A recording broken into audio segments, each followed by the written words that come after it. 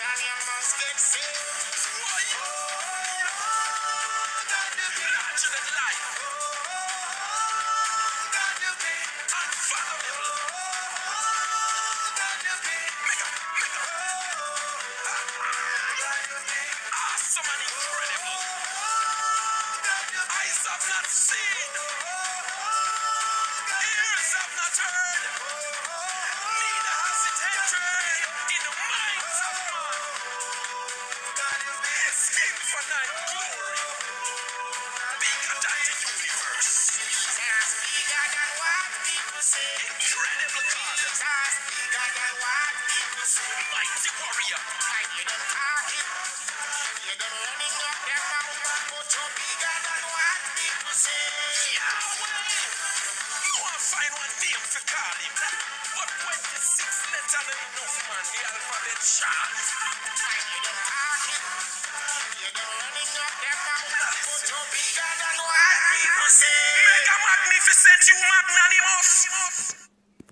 Yes, yes, yes, yes. He is so much bigger than what people say. What have you heard about Jesus? What have you experienced? Have you had that experience of giving your heart and your life to Jesus Christ? He is so much bigger than whatever you are going through. And I want to take this opportunity.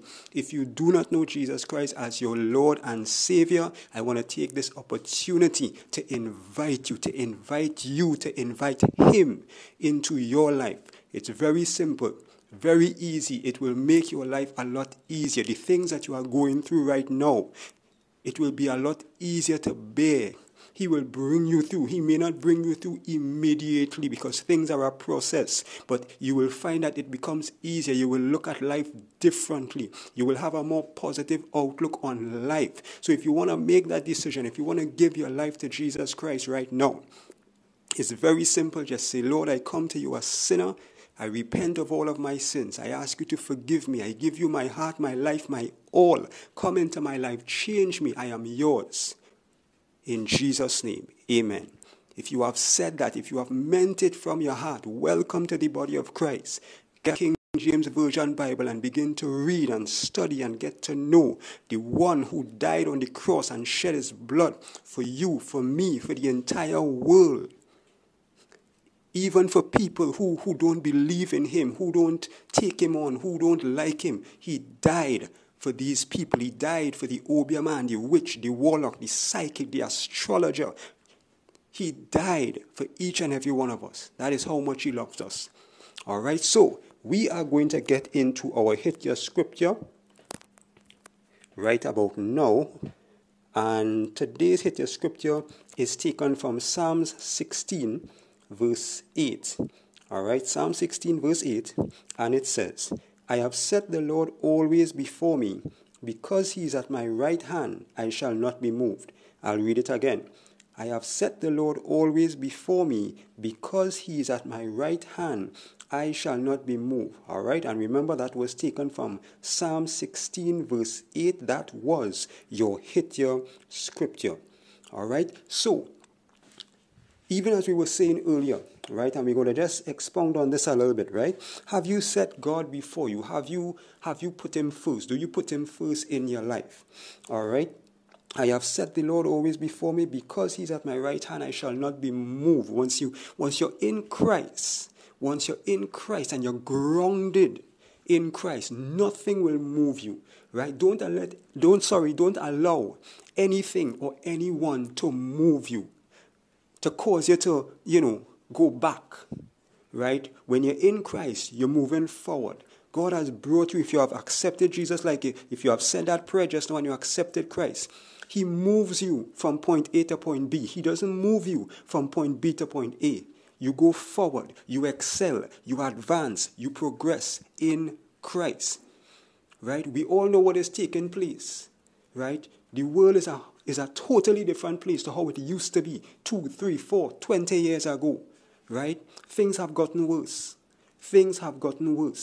Right? There's a scripture that says, the love of many shall wax cold. Because iniquity shall abound, the love of many shall wax cold. And you are seeing it every single day. The fact that you are alive today, the fact that you could go to work, come back home safely, go and do whatever you need to do, come back home safely, that right there is a blessing. It is a miracle. It is a great opportunity and privilege, because many people leave their home and do not come back. Many people go to the hospital and don't come back.